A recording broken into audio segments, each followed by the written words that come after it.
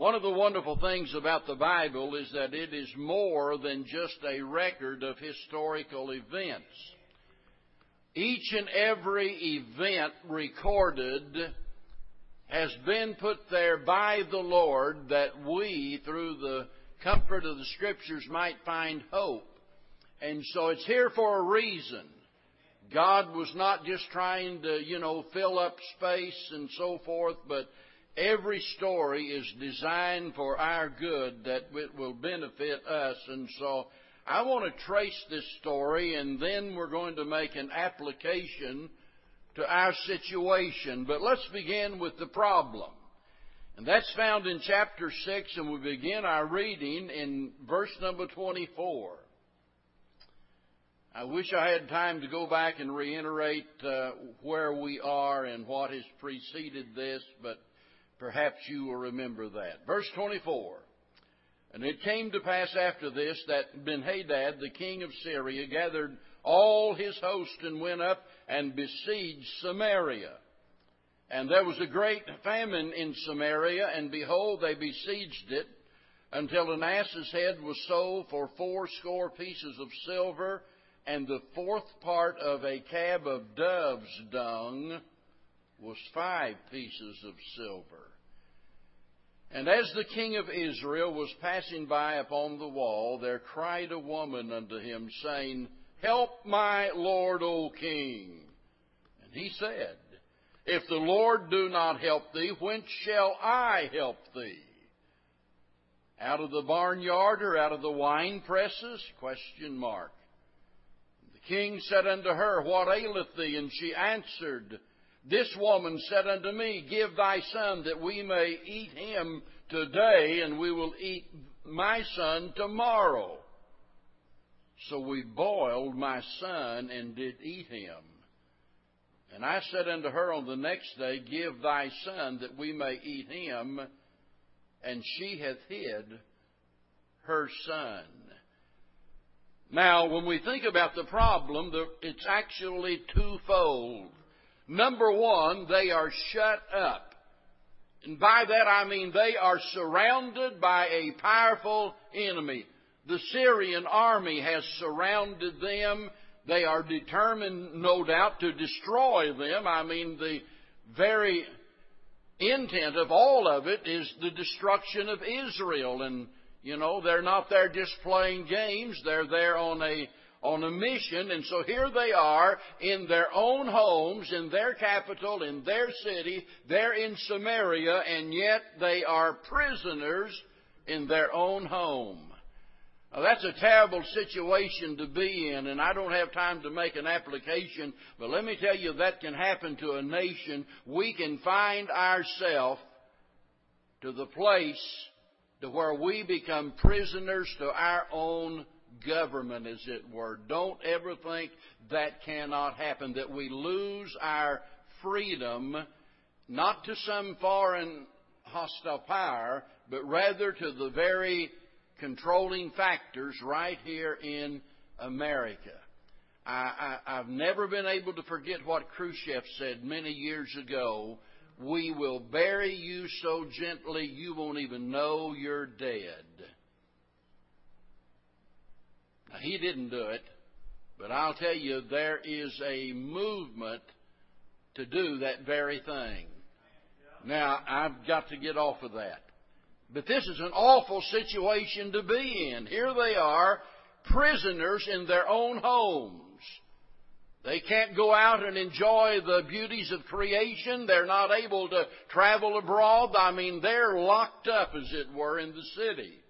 But not only are they shut in, they're starving. And I mean, this is a horrible picture. There is a shortage of food that is so severe that some of them have resorted to cannibalism. Here's an entire city facing the prospect of death, and there didn't seem to be anyone that could help. And can you imagine how they must have felt? I mean, you put yourself in their place, and they're so hungry, and I just can't, fathom this in my mind, that someone could literally eat the flesh of their own children. Now, I think about us, and And I think I can safely conclude none of us would ever do that. We would die of starvation before we would ever even think about doing something like that. But again, you've got to remember that when people leave God out of their life, there is no limit to the depths that they will go to get what they want, even if it's food.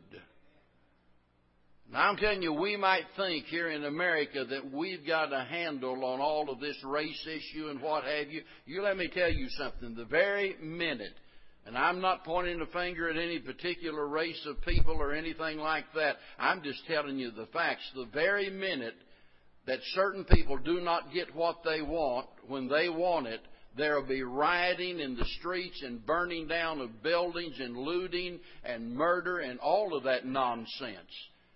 Listen, that's what happens to a society when we leave God out of the picture. No limits to the depths. Romans chapter 1 makes that perfectly clear.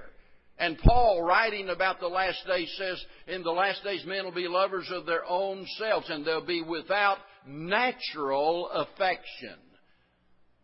Natural affection. I mean, it's just normal for parents to love their children. That's normal. It's just something that God put within us.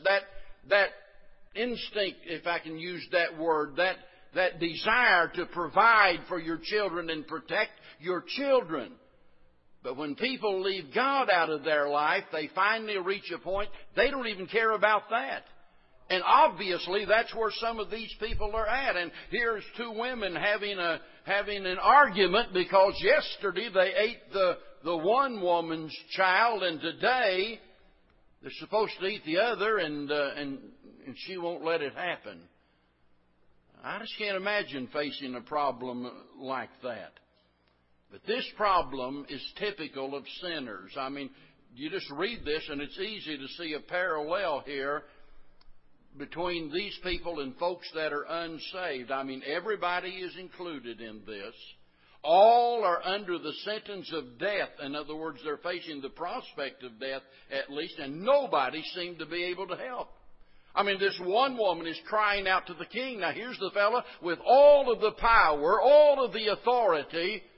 And notice what he said there in verse number 29, I believe it is. No, verse number 27. If the Lord do not help thee, whence shall I help thee?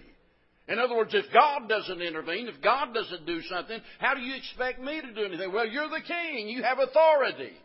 You have all of this power. Can't you do anything? Now listen, if any human being could have done something, the king could have got something done. But he realized that he could not help. And folks, we face problems today that only God can solve. And we've got to understand that.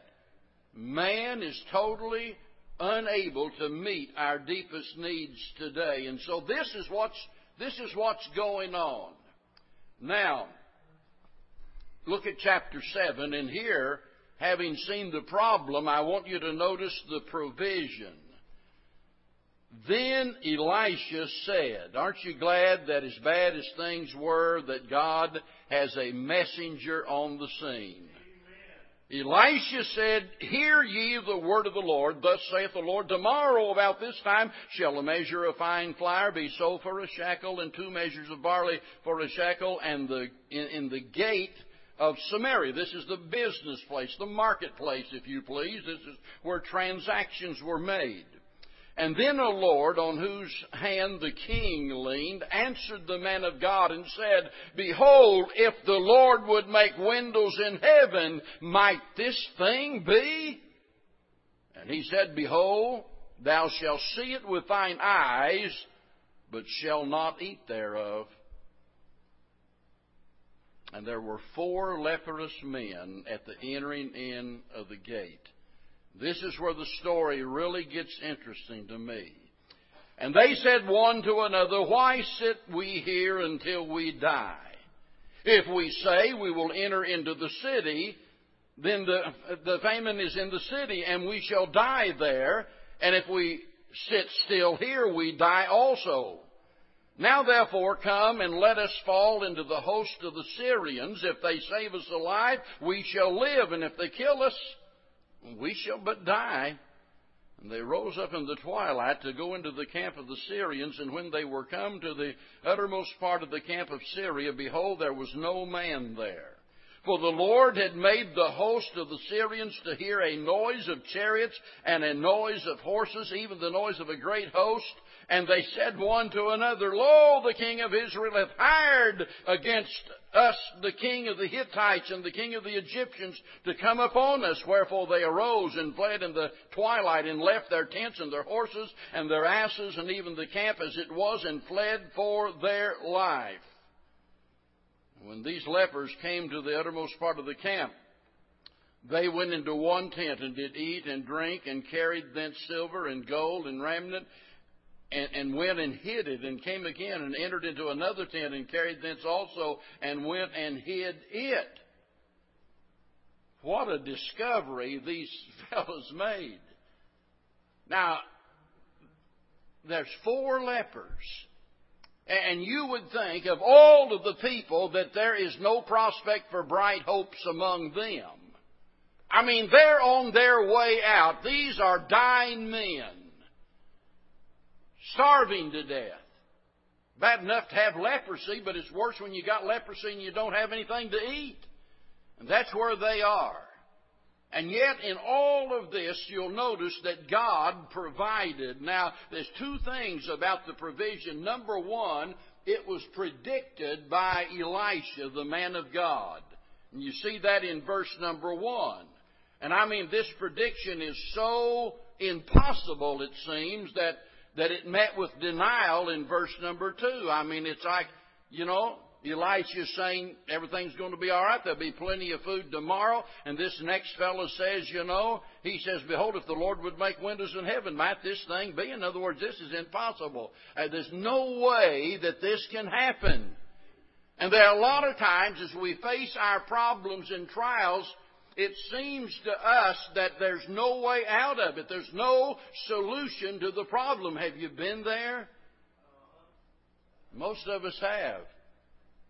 And if you haven't, someday you will get to that place in life where you're facing a problem. I'm talking about a desperate problem. I'm talking about a great need, and you won't be able to do anything about it, and it will seem even that the heavens are brass, and even God's not going to respond to your need.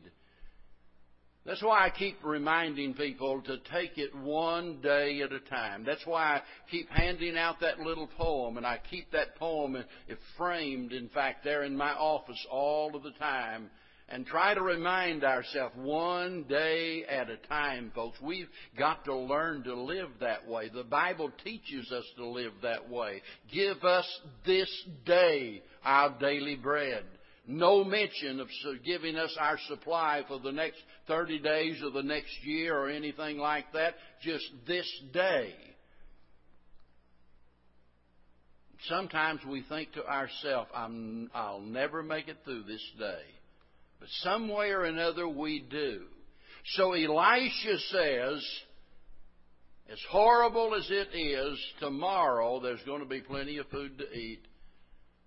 The merchants will be out selling and so forth, and you'll be able to stock up the cupboard, put food on the table for your children. And this fellow says it's just not going to happen. Just impossible. Well, let's face it. Sometimes God's promises do seem impossible, and with man they are impossible. The Bible says He's given unto us exceeding great and precious promises. And I mean, some of the promises just stagger your imagination. And yet God brings it about. So it's predicted by Elisha, but it's provided by the Lord. And notice the supernatural way in which all of this happens. Here's the Syrians out there. I mean, they are encamped round about the Israelites. They seem to have things well under control. And all of a sudden they hear a noise. And in their mind, it sounds like horses and chariots. It sounds like an army advancing upon them. And so the natural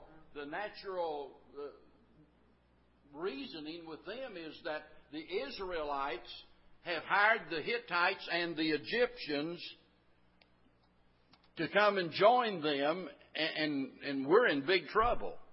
We better get out of here while the getting is good. Now, there's absolutely no threat whatsoever. You know, when people have a guilty conscience, it's amazing what they'll do. And all of a sudden, they head for the hills. They left everything. You've got to be desperate to leave silver and gold behind. They've left it all behind. It's all there for the taking. And so here are these 4 leprous men.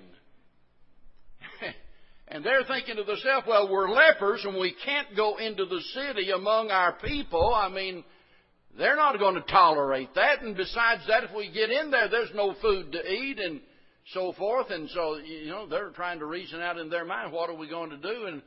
And finally, they come to the conclusion, we'd be better off throwing ourselves on the mercy of the Syrians. That's a sad indictment right there against the Israelites. I mean, that's what I make out of it.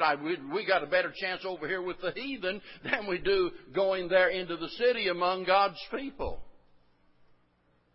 Kind of like the old saying, Christians are the only ones that shoot their own wounded. And sometimes we're guilty of that. And so they get up and they decide we're going to go into the city, and they get there. Nobody's there. They go into the tent and there's food to eat, water to drink. There's silver and there's gold. I mean, this has been supernaturally supplied. It is suitable for their situation and it is sufficient. They entered into one tent, notice verse number 8, and carried thence also and went and hid it.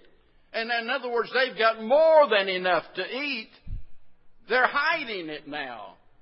They've got their stash, their silver, their gold, their food. And in all of this, it just reminds us, folks, that God can supply our needs regardless of the circumstances. And the emphasis there is on needs, because we don't always get what we want. But I just got to believe in my heart that whenever we do as the Bible commands, seek first the kingdom of God and His righteousness, all these things shall be added to us. And that's a real comfort to me. And over the years, as a pastor and struggling with, what if? And anybody that knows me, I've got this deal of always, I don't care what the situation is, well, what if? And I always try to anticipate the problem, and I always suspect that there's going to be some problem or some hidden agenda or this or that, and so, that's just, I guess, part of my makeup and my nature. I'm just suspicious kind of everything and until I get all of the facts. And so a lot of times, looking down the road, and I wonder, well, what if? What if I have a stroke? I had a dear preacher friend many years ago. In fact, he was much older than I, and he pastored the same church I pastored in Cincinnati.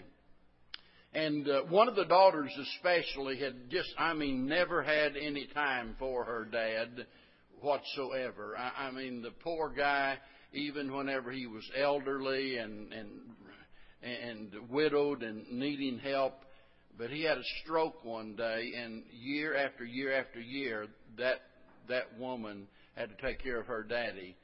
And I thought to myself, what would happen to me? What would happen to my wife if I got in that situation? And every time that the Lord has moved me from one location to another location, and I sure hope and pray and believe that all that moving is over now. I mean, my feet are firmly planted right where I'm at for the rest of my life, however long that is. But you do have those questions. And I'll tell you, I cling to God's promises like a life preserver. But my God, Philippians 4:19, my God shall supply all your need according to His riches in glory. And I just got to tell you, and I mean this, I fret and worry more than I should about certain things, but I don't worry about that. I really don't. I just know God's going to take care of me, and I want you to have that same confidence in your heart. And here is a perfect picture of that. Regardless of how bad it gets in America, you might not have what you want, but you serve God. You stay faithful to God, you'll have what you need. God will see to it, and He never fails. So, here's the problem. Bad problem, severe problem, horrible, and here's the solution.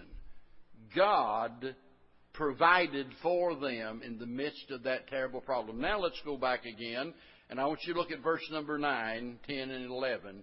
And here I want you to notice the proclamation that is made. And then they said one to another, these are the 4 lepers, of course, we do not well.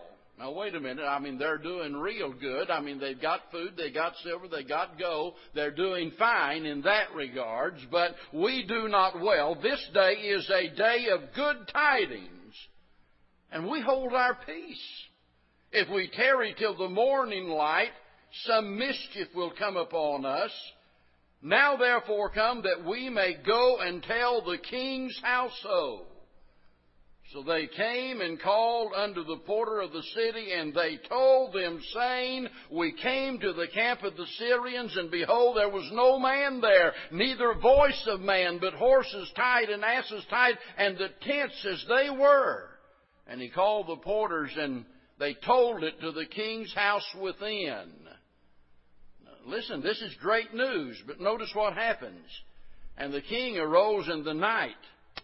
Boy, I tell you what, you better be sincere when you got a king up out of bed back in those days.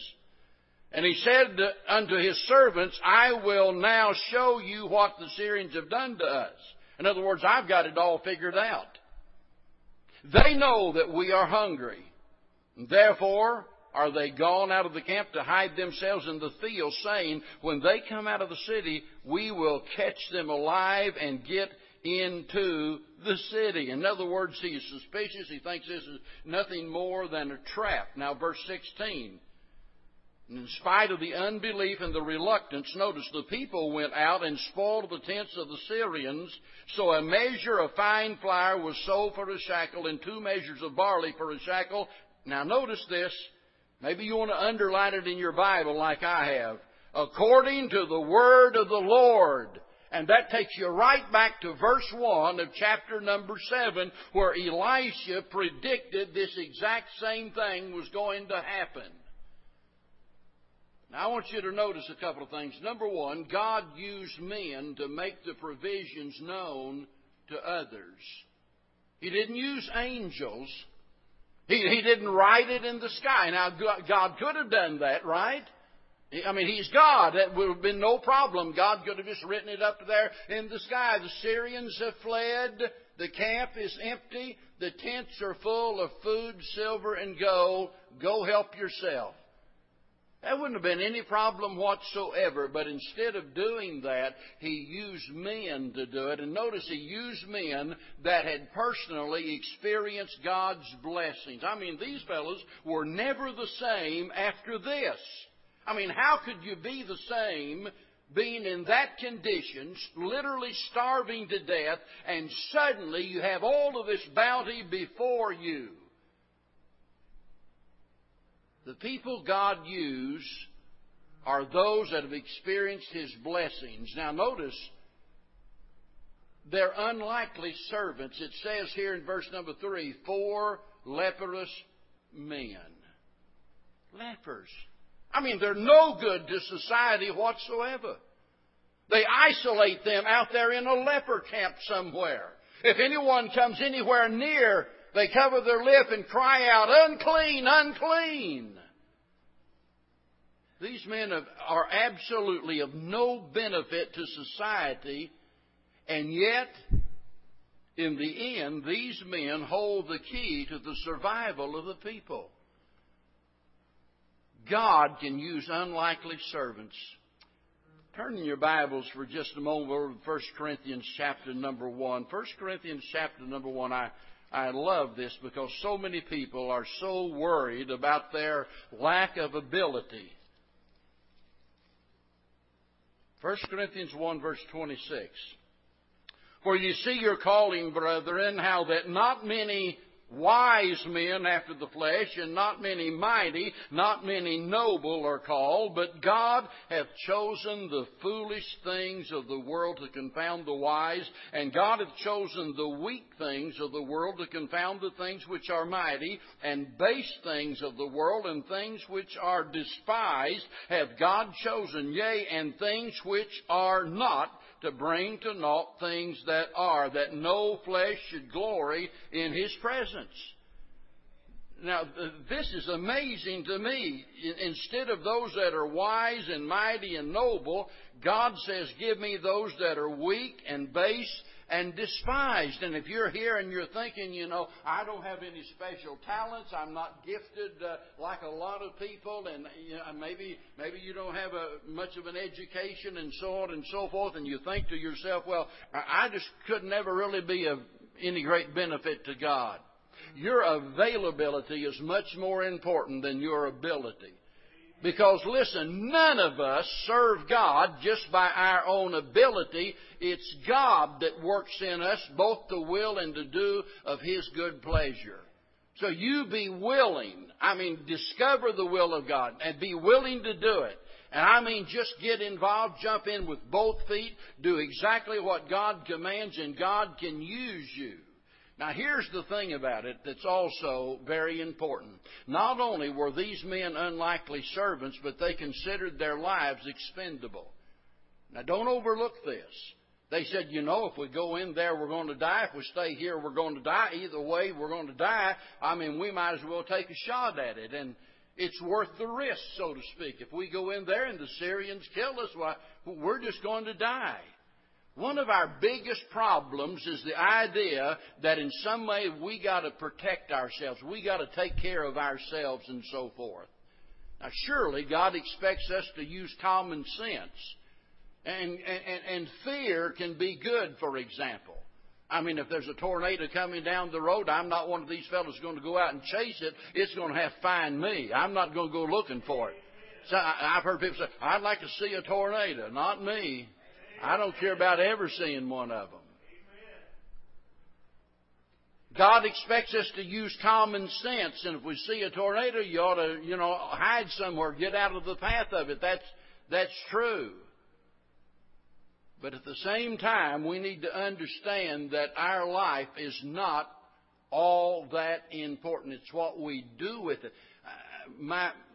The most meaningful verse to me at this stage in my life, and it's been that way for the last 10 or 15 years, used to, all of the Christians had what they called a life verse. This was it for them. Well, I've had several at different times in my life, but for the last 15 years or so, it's Philippians 1:21. For to me to live is Christ, and to die is gain.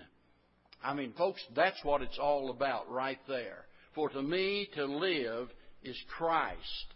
To die is going to be gain. We're not going to lose anything by dying. Listen, that's a promotion then. We're going to be leaving all of this garbage here in this world. And our attitude should be, for to me to live is Christ. And we need to stop worrying about the cost of discipleship and think about the consequences of not being disciples of the Lord. Their life is expendable. Every successful missionary, every successful servant of God has had that attitude that it really doesn't make any difference what happens to me. All that's important is that I do what God has given me to do. And that's why I encourage Christians to read the biographies of missionaries. You ought to do that. You owe it to yourself to do that. And one of the reasons we need to do that is because we've got such a watered-down, lukewarm version of Christianity today that we wouldn't recognize the real thing if it came along and slapped us in the face. And it's like somebody said, you've got to backslide to be in fellowship with the average church nowadays. That's about right, folks. We look at ourselves and think, wow, I'm totally dedicated to the Lord. I'll tell you what you do. You read to the Golden Shore, the story of Adoniram Judson, and you read the story of David Livingstone and many other of those missionaries. Then you come and talk to me about being totally devoted to the Lord. If we want God to use us, we have to come to the place that they had come to, that there are things more important than whether I live or die. There's a job to be done. Now, notice in verse number 9, they feared disobedience. Said, we do not well, this day is a day of good tidings. And we're not, in other words, we're not doing right.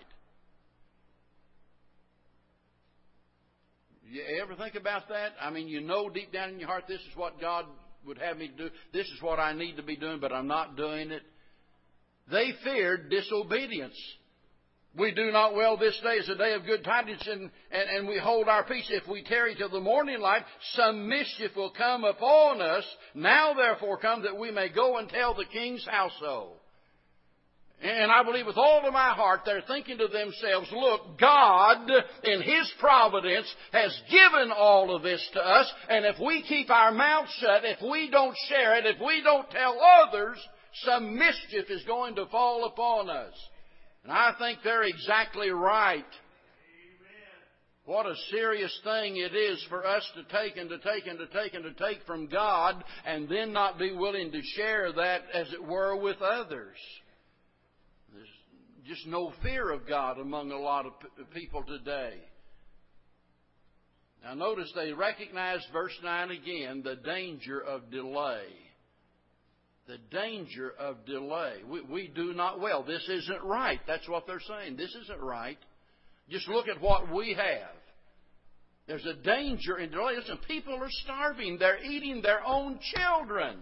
And how can we sit here and stuff ourselves with other people in that situation?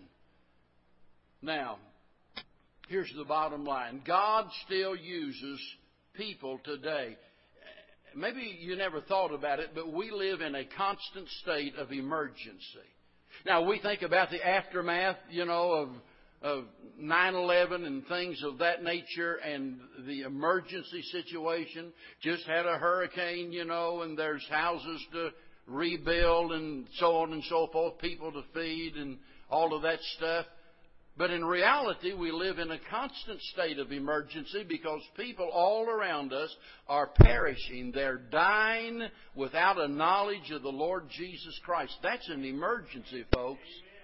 And there's no time for delay on our part. We have a message. We have the message that they need to hear. Now, these fellows could have gone in, back to the city and said, we've made a great discovery.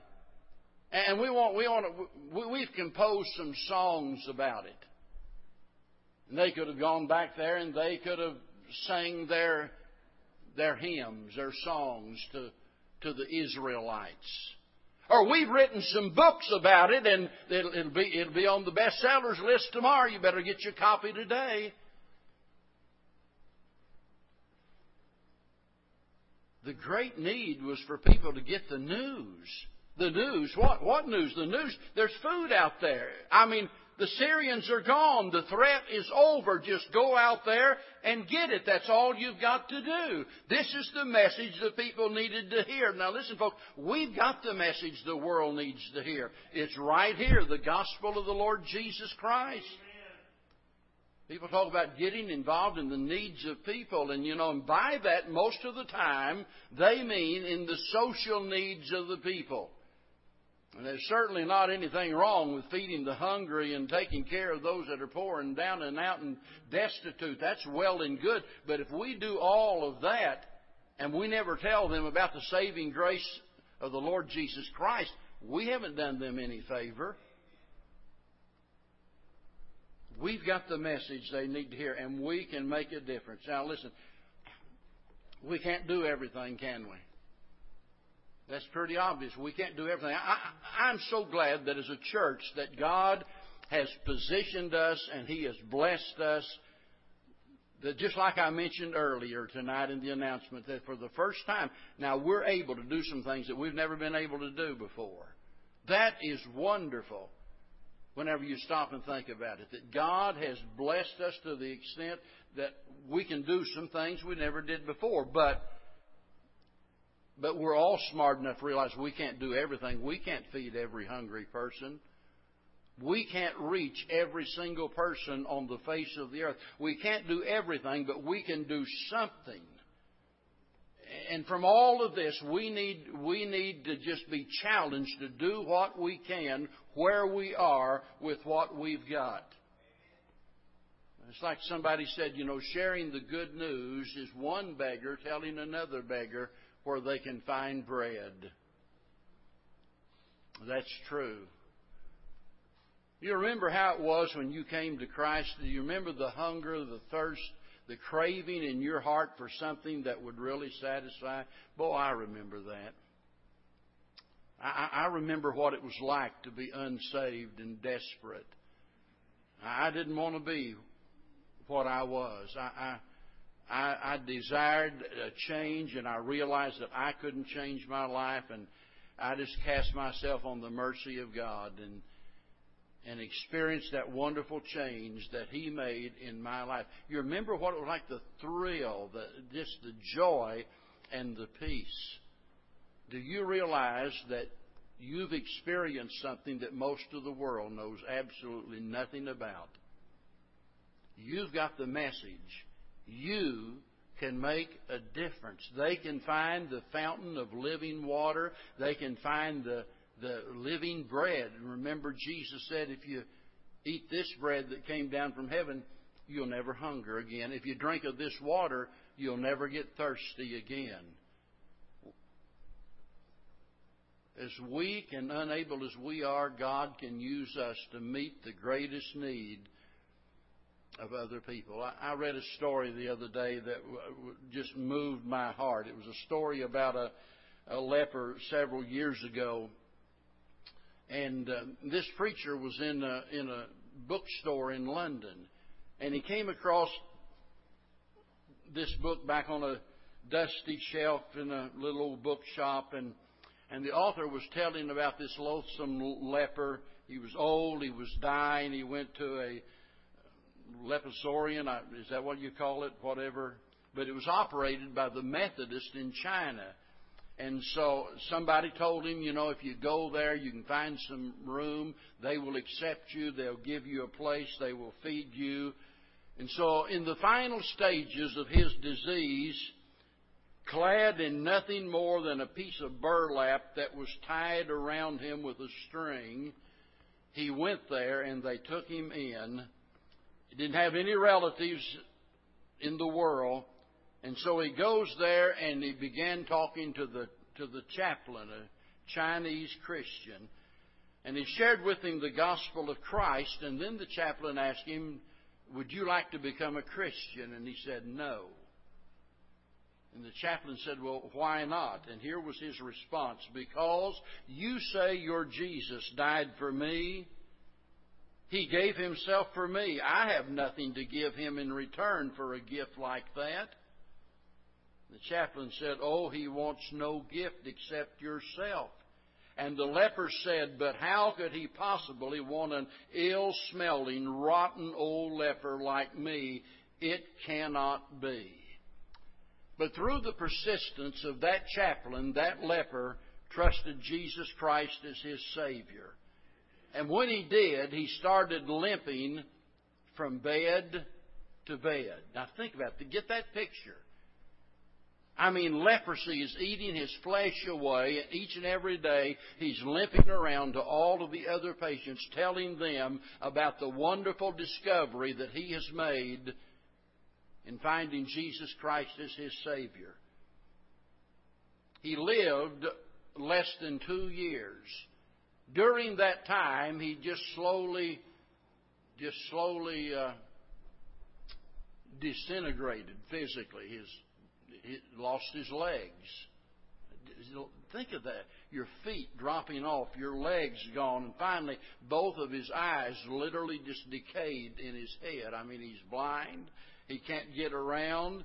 And so as he was dying, he called the chaplain to his bedside and expressed the fact that he felt terrible that he had not done a better job. And here's what he said: when I reach Father's house, will Jesus blame me for not getting any more, or will he remember that I was just a rotten old leper? I got only 14. Now, by that he meant that in this 2 years, I have only brought 14 people to the Lord Jesus Christ. Can you imagine what would happen in this church if every one of us in the next 2 years, each one of us personally, led 14 people to the Lord Jesus Christ? Think about that. You talk about an explosion. We couldn't build buildings fast enough to get them all in here. That'd be amazing. But here is a leper. I mean, this guy is absolutely down and out. How could he be of any benefit to the kingdom of God? He can't get out and go house to house, door to door. He can't travel. He has no means of transportation. He's certainly not an eloquent speaker standing behind the pulpit speaking to a large congregation or anything. Just an old leper. Finally, his feet drop off and his legs are just nubs now, and his eyes are gone, and he's still talking about Jesus. Do what you can where you are with what you've got. And here he is on his deathbed, concerned about whether that will be enough to please the Lord Jesus Christ. Well, I got to believe that whenever he stands before the Lord, aren't you glad God's going to give us a redeemed, glorified body? And standing before the Lord, he hears him say, "Well done, thou good and faithful servant." I read that story and I just, thought to myself, that's what he did. The question is, what am I doing? What are we doing, folks? Those 4 leprous men, seemingly of no benefit to anyone, and yet they held the key to the future of the people of Israel. And you hold the key in the Word of God for somebody. Their eternal destiny depends on our willingness to go and to tell them of the saving grace of the Lord Jesus Christ. Let us not delay in getting that message out. Stand with me, please. Heavenly Father, we pray tonight that we might be challenged by the example of these men. Heavenly Father, forgive us of the times that we've had wonderful opportunities and failed to take advantage of it. Forgive us of the times that we've sat down and we have eaten to our full and we have experienced your saving grace and the peace that passeth all understanding, the joy that's unspeakable and full of glory, and all of those things that we have by virtue of a relationship with your dear Son. God, help us to not be such ingrates that we would refuse to go and to tell others of the wonderful discovery that we've made. And help us tonight, each and every one personally, to make a commitment that we'll do what we can where we are with what we've got, and trust you to do the rest. For we pray in Jesus' name. Let's stand together. Page 58.